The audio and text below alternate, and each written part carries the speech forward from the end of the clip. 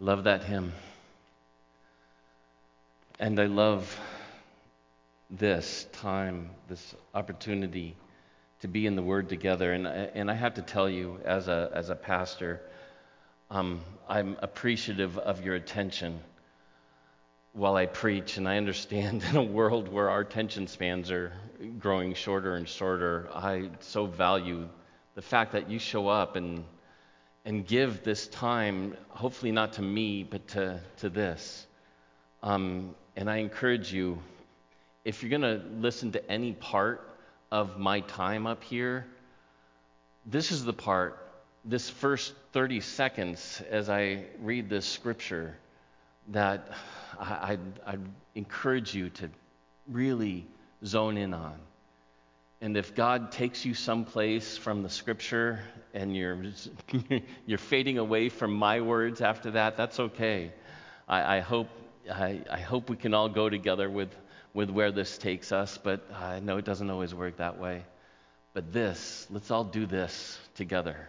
Let's listen to this together, the Word of God. The Word this morning, once again, comes from the Beatitudes. We're going to focus on verses 7 and 8, but I'm going to read this whole section as we keep the whole context in mind to remember what we've been looking at the previous few weeks and also see what's lying ahead. But this morning we're going to be talking primarily about mercy and purity of heart. But let's read the Word together. Listen to the Word of God. Seeing the crowds, he went up on the mountain, and when he sat down, his disciples came to him, and he opened his mouth, and he taught them, saying, "Blessed are the poor in spirit, for theirs is the kingdom of heaven. Blessed are those who mourn, for they shall be comforted. Blessed are the meek, for they shall inherit the earth. Blessed are those who hunger and thirst for righteousness, for they shall be satisfied. Blessed are the merciful, for they shall receive mercy. Blessed are the pure in heart, for they shall see God. Blessed are the peacemakers, for they shall be called sons of God. And blessed are those who are persecuted for righteousness' sake, for theirs is the kingdom of heaven." Let's pray. Lord, this is your word. Guide us as we hear it, as we think on it, as we seek to live in it and by it. Lord, the power of your Spirit, speak to our hearts and lives now. Guide my words, guide all of our hearts as we stand before your word, as we stand before you. We pray in Jesus' name. Amen. Amen. Mercy and purity of heart. These are the premier qualities of life in Christ. The focus of the Beatitudes shifts this morning from characteristics that have made us to be able to be in the kingdom of God, which is the theme of it all, to characteristics of those who now live in the kingdom of God. These are the qualities of someone in whom God's reign has been working. It makes me think of the people who have wandered in the wilderness. After a time, the effects of being slaves begin to dissipate. And then they get to a place where their journey in the wilderness is ending, and they come to see across the Jordan River into the promised land. And they get a glimpse of what their new life is going to be like, a land flowing with milk and honey. These characteristics are a glimpse of what new life in Christ is like as we are changed, as we transform from slaves to sin to new life in Christ. Becky Pippert tells a story about when she was in a graduate psychology class at Harvard, learning psychodynamic psychotherapy. And using a case, the professor was describing how a man was able to see just how much hostility he had toward his mother and how much damage that had done throughout his life. And Pippert said it was a great lecture, and at the end of it, she raised her hand and she asked, what if the man responds to these revelations to his therapist and says, thank you so much for helping me see these feelings and their effects throughout my life, but how can I forgive my mother? And the great Harvard lecturer looked at Pippert and said, well, I guess what the therapist would say is lots of luck. And she asked him, what good is therapy if you can't teach somebody, once he sees what his feelings are, how to deal with his feelings? And the professor, after more discussion with the whole class, concluded, listen, I appreciate your concern, but if you're looking for a changed heart, you're looking in the wrong department. To diagnose the problem is fundamental. It is absolutely important. It is vital. But it's not enough. We need to know what to do. The past few weeks, we looked at the condition of the heart that can be changed by God. And this next couple of weeks, we're going to look at hearts that have been changed by God. First, we are going to see transformed relationships with everyone. Relationships marked by mercy. And secondly, we're going to see a new relationship within ourselves. Not just a new psychology, but a new heart that can best be described as pure. And next week, we're going to look at a new purpose, a new direction in life called peacemakers. But first let's start with mercy. Mercy. Mercy is the foundation of all relationships in the kingdom of heaven. It is the foundation of God's relationship with us, His mercy for us. And it becomes the foundation of our relationship with others. Mercy actually is a little different than grace. They are often used synonymously. But where there is a distinction between the two, they're not exclusive of each other, but where there is a distinction between the two meanings, grace is a loving response when love is undeserved. Mercy is about empathy for someone.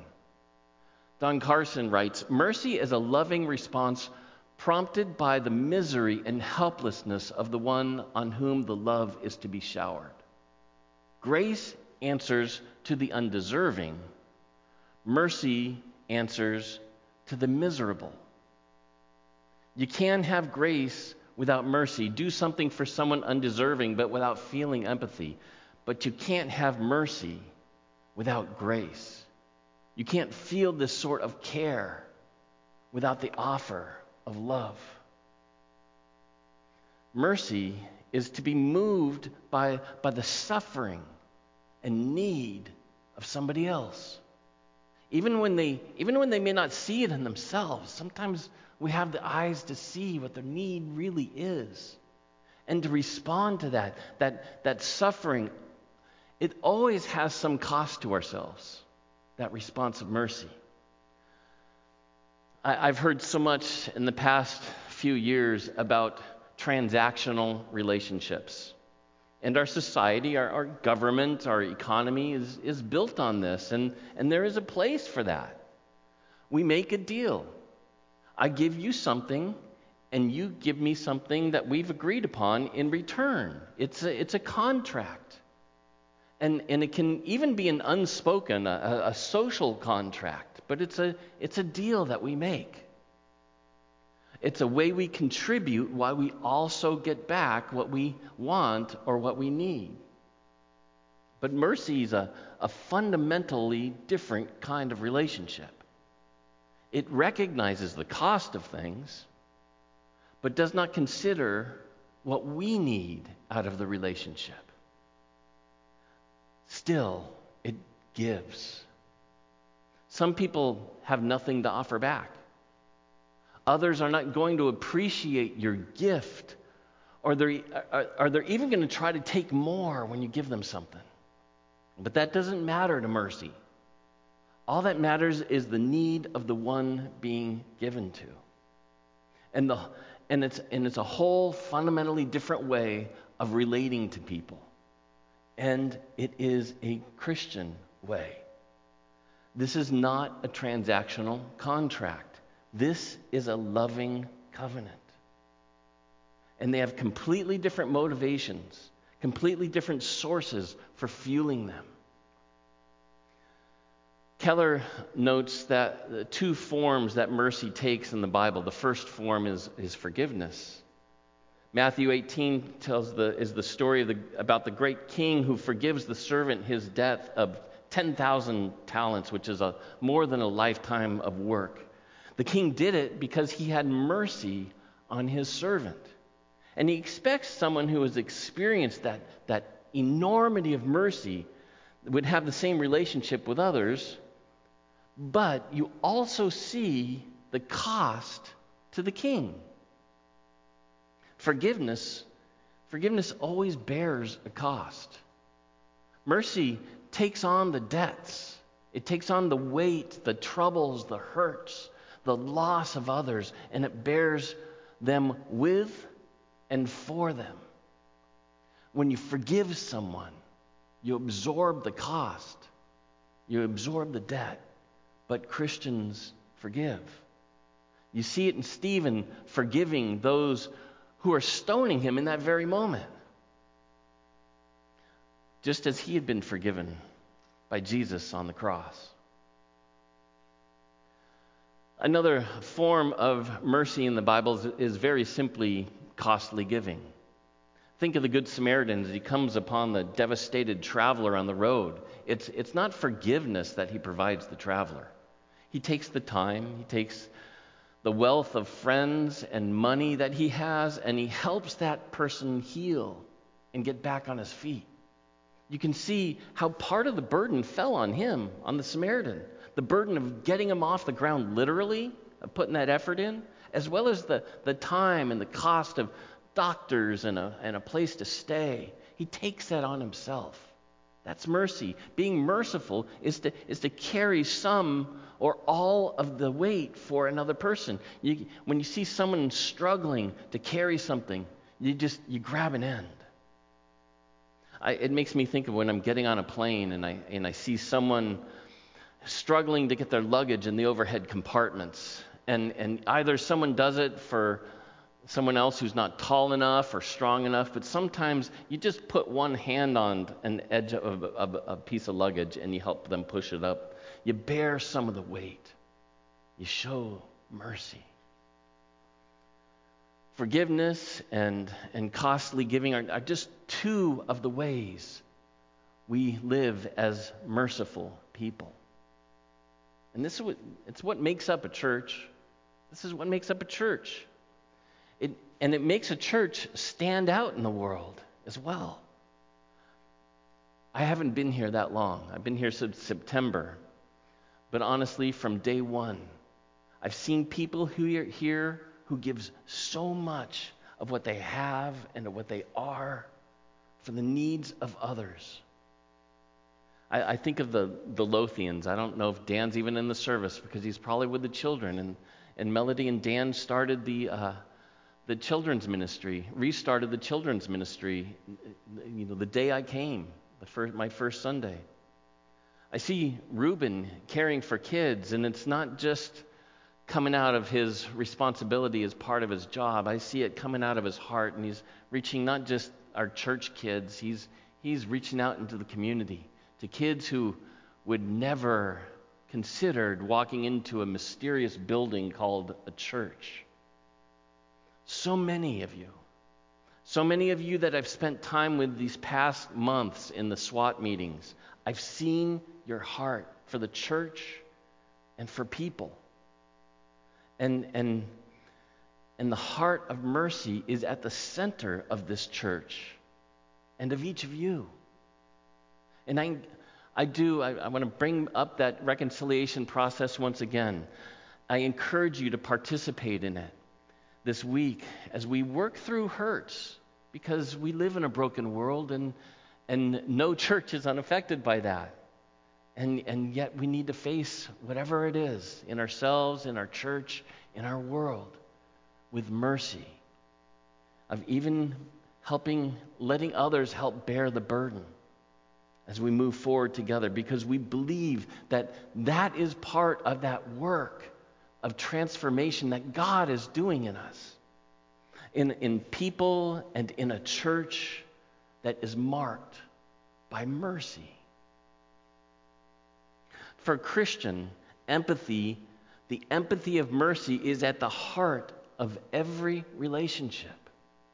It's not the same thing as pity, which looks down upon others. It's mercy, which very simply puts others before ourselves. And that's at the heart of every relationship for a Christian. Having others' needs at heart. We focus on others, not for what they can give to us, but on how we can love them. That's mercy. And those who can give it can do so because they have received it. They've received it first from Jesus and from others as well. That's mercy. But we also look at purity of heart this morning. Purity of heart. This is not so much about our relationships with others, but about the core of who we are. The core of each one of us. We tend to think of our heart as the center of our emotions. Our heart is our emotions. In opposition to our head, we split these two things. But the Bible, in that time in the world, heart does not split them.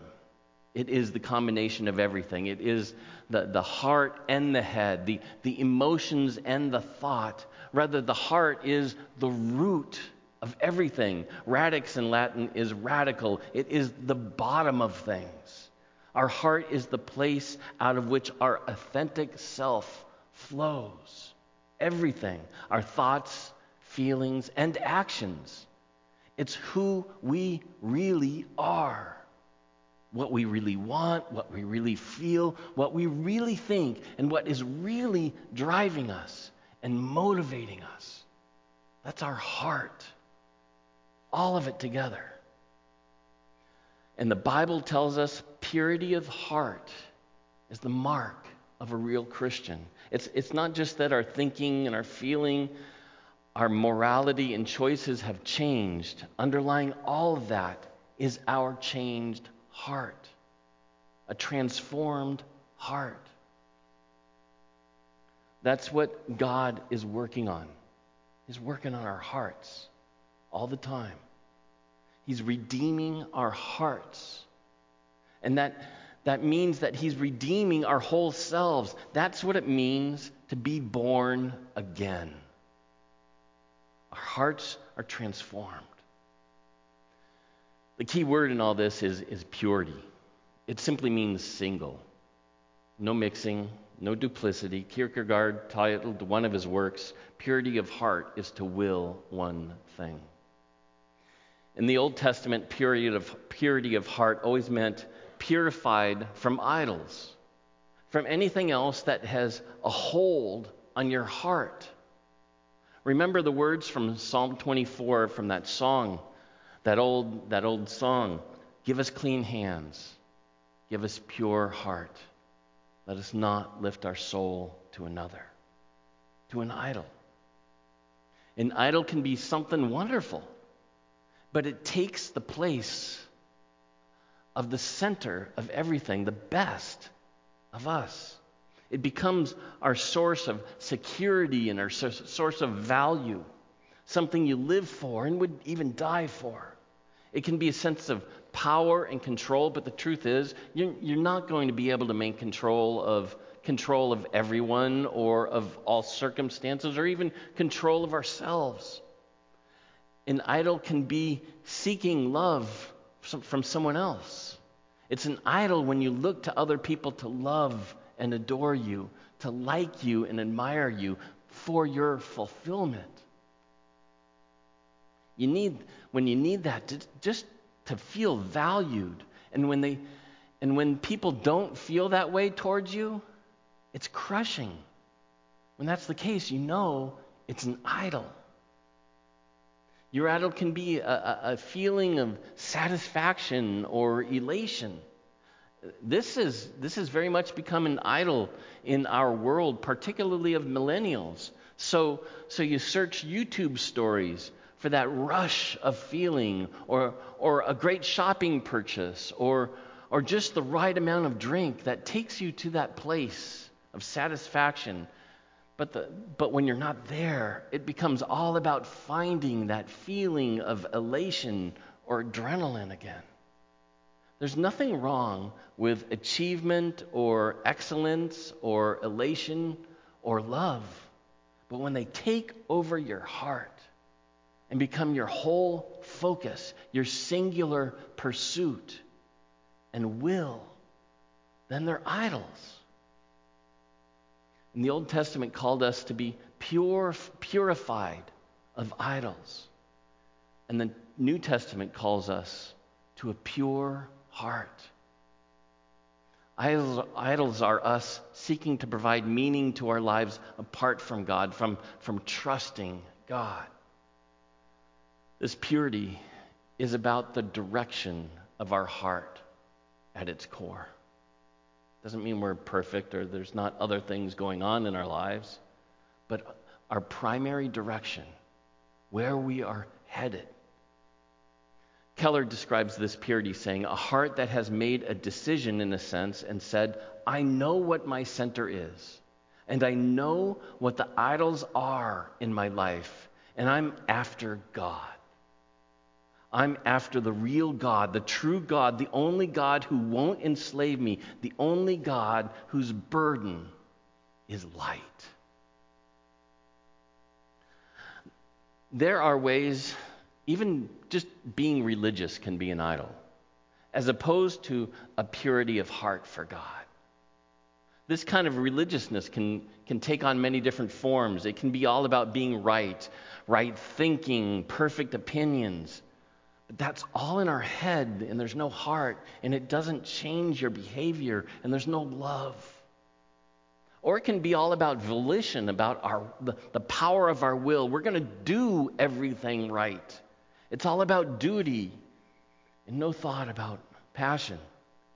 It's being a Pharisee. It can be all about our emotions, about just our emotions being there all the time. And you measure everything by how it feels. And so when you lose that feeling, you feel like you've lost God. And so you always have to feed this in yourself. Whole churches are built around providing this feeling in people, particularly postmodern churches. But it doesn't care and trust in what is real.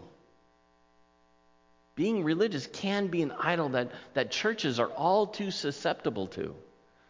What we should care about is hearts that are purely focused on God in Jesus Christ. I'm going to come back to this. Keller tells the story of an old black and white movie that he saw about a world-class pianist. Early in the story, the pianist was brutally attacked while he was playing, and he was left for dead. And when he miraculously recovers, he has complete amnesia, and he didn't even know who he was, and neither in the situation does anyone else. And he begins a journey of just wandering around, and he wanders around for a long time. But in his wandering, whenever he gets near a piano, he feels both a strong pull and an utter dread. He feels a pull because that's where he lived most of his life, even though he didn't remember. But he also feels this dread because that's where he was attacked. Finally, though, one day, he gathers the courage and he sits down at the piano, doesn't even know why. And he's just felt so empty and pointless about everything, and he had to do this. And then he put his fingers on the keys and they begin to play. And to his own and everyone else's shock, it's beautiful and it's natural and it pours out of him. This is what he was built for, what he's longed for, and it fills his heart. Everything that had been bottled up inside comes pouring out in his playing, and tears are streaming down his face. Purity of heart toward God is what we are built for. To see God. To see Him face to face. And it's at once that we long for. It's at once what we long for and what terrifies us. That fear can keep us wandering around looking for anything else that might satisfy us. And sometimes wanting to go back to slavery in Egypt. But none of it's going to satisfy. It's all distraction. It's all idols. And the best it can do is keep us enslaved from reaching where our hearts actually are longing for. To see God. Charles Wesley wrote it in his hymn, which a part of his hymn that I've always loved, calling us to this purity of heart. Hear him, ye deaf, his praise ye dumb, your loosened tongues employ. Ye blind, behold, your Savior come, and leap ye lame for joy. When I think of purity of heart, I think of John Piper's definition of worship. John Piper defines worship this way. He says, the essence of authentic corporate worship, which we're doing right now, the essence of it is the collective experience of heartfelt satisfaction in the glory of God. Or a trembling that we do not have it and a great longing for it. We long to see God. That is our worship. And that is our heart. Purity of heart is the same thing as worship. In this now and not yet of the Beatitudes and the Sermon on the Mount, it is both our satisfaction in seeing God and His hold on our attraction to Him, and our longing for the sight of Him where we do not yet have it. Either way, our hearts are pure in that. That is our love, His presence, the sight of Him. That is the singular focus of our mind, our feelings, our will, our whole personality, of our whole heart. Let's always remember our aim is not merely having the right thoughts or the good feelings or the moral actions. The aim is a pure heart, the transformed by the merciful salvation of our Lord heart. And God does that by the sight of Him and by the longing for the sight of Him. Mercy is this pure heart poured out on others. It's the promised blessed life of one in the kingdom of God. And we are not fully there yet. Very often our relationships are more transactional than mercy-driven. Our hearts are more broken than they are pure. But as we look from the years in the wilderness, we can see how God has been with us the whole time, working on our hearts, pouring out His mercy upon us. And we can look across the Jordan into the promised land and know Jesus' mercy for us. And we can look to God himself and see him. Let's pray. Lord, mercy and purity of heart, they seem like overwhelming things, and yet they are the qualities of those who live in your kingdom. The qualities we know of those who started off and are broken, poor in spirit, who are meek, who are hungering and thirsting for righteousness. Lord, those first ones sound like us. I pray, Lord, by the work of your hand, by your transformation in us, we may also more and more every day be those who are merciful and pure of heart. God, thank you for your word, for your promise. Thank you for your work. Thank you that we can gather and worship you, for you are worthy. It is your love, your grace, your mercy, and the sight of you that we long for and that we celebrate. God, thank you. Pray in Jesus' name. Amen. Amen.